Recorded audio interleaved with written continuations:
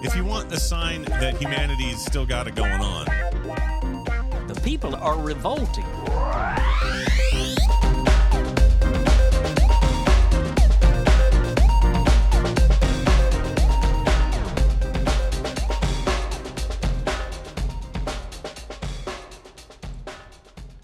Welcome to People Are Revolting, a daily dose of disobedience.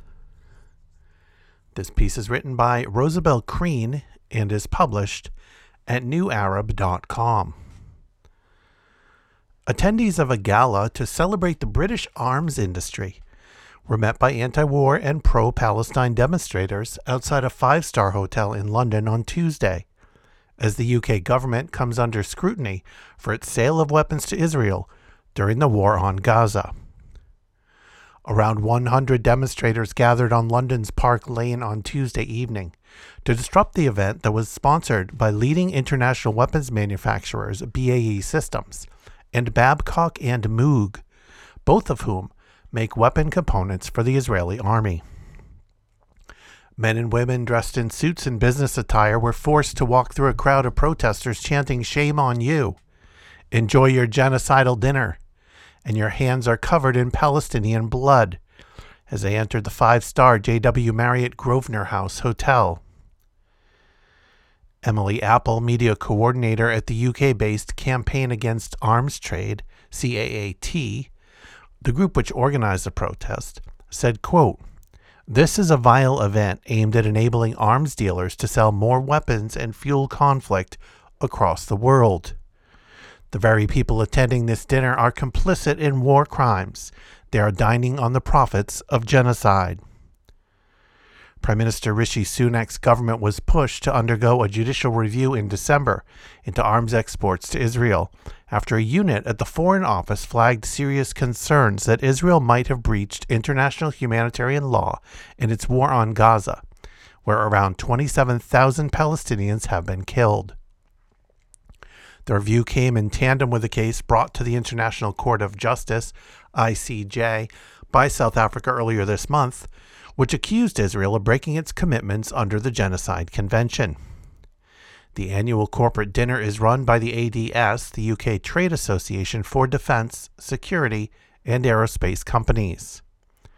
The event, which cost diners up to £510, is described as a, quote, "delightful evening of entertainment, dinner, and networking," with the body's 1,300 members, alongside invited parliamentarians, members of the armed forces, and friends of our sectors. Around 100 protesters waving Palestinian flags and holding banners, one of which read, "Human lives smashed for cash," gathered outside the entrance to the hotel.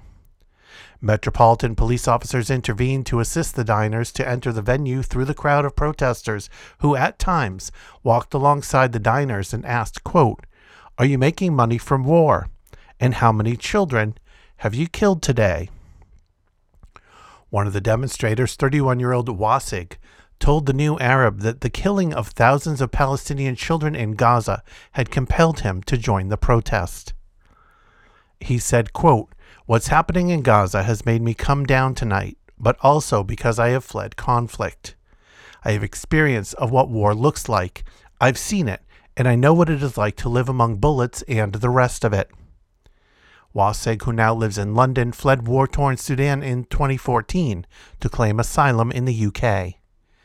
"It is beyond imagination that these guys still have the appetite to sell arms," he said. Another protester, psychologist Tamara Aboud, told the New Arab that the arms industry was instrumental in enabling genocide, not just in Gaza, but around the world.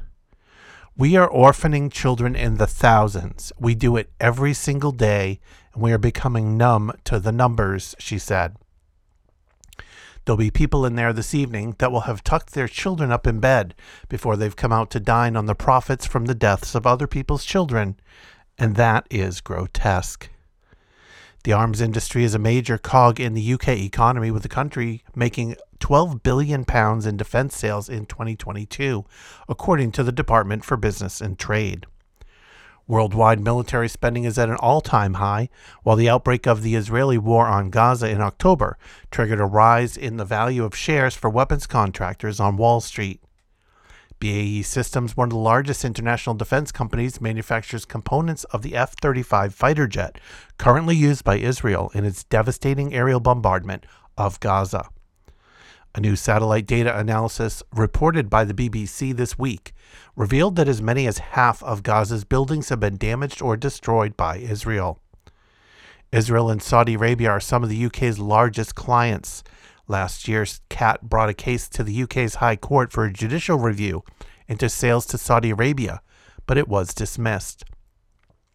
Rights groups have accused Saudi Arabia of human rights violations in its role in Yemen's protracted war, which has killed tens of thousands of people and resulted in humanitarian disaster in one of the world's poorest countries. In a statement to the New Arab in response to the protest demands, ADS said, quote, "Our sectors are vital contributors to the UK prosperity. We are dedicated to supporting industry, civil society, and our armed forces to navigate an increasingly challenging geopolitical environment." The association added that they are passionate supporters of the right to a peaceful protest. The Metropolitan Police, and don't forget that police are notorious for lying, said that 2 women who were arrested on suspicion of criminal damage at the protest were later released. If you want to follow People Are Revolting on social media, you'll find us in the Fediverse at Moving Train Media at collectiva.social. If you want to listen to back episodes, head over to peoplearerevolting.com. Keep revolting, and thanks for listening.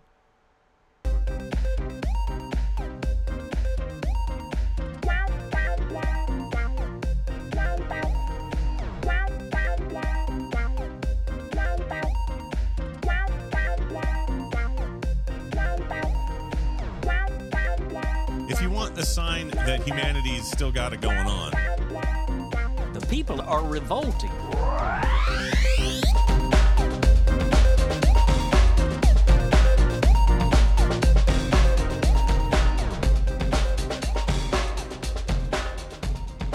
I think you just nailed it.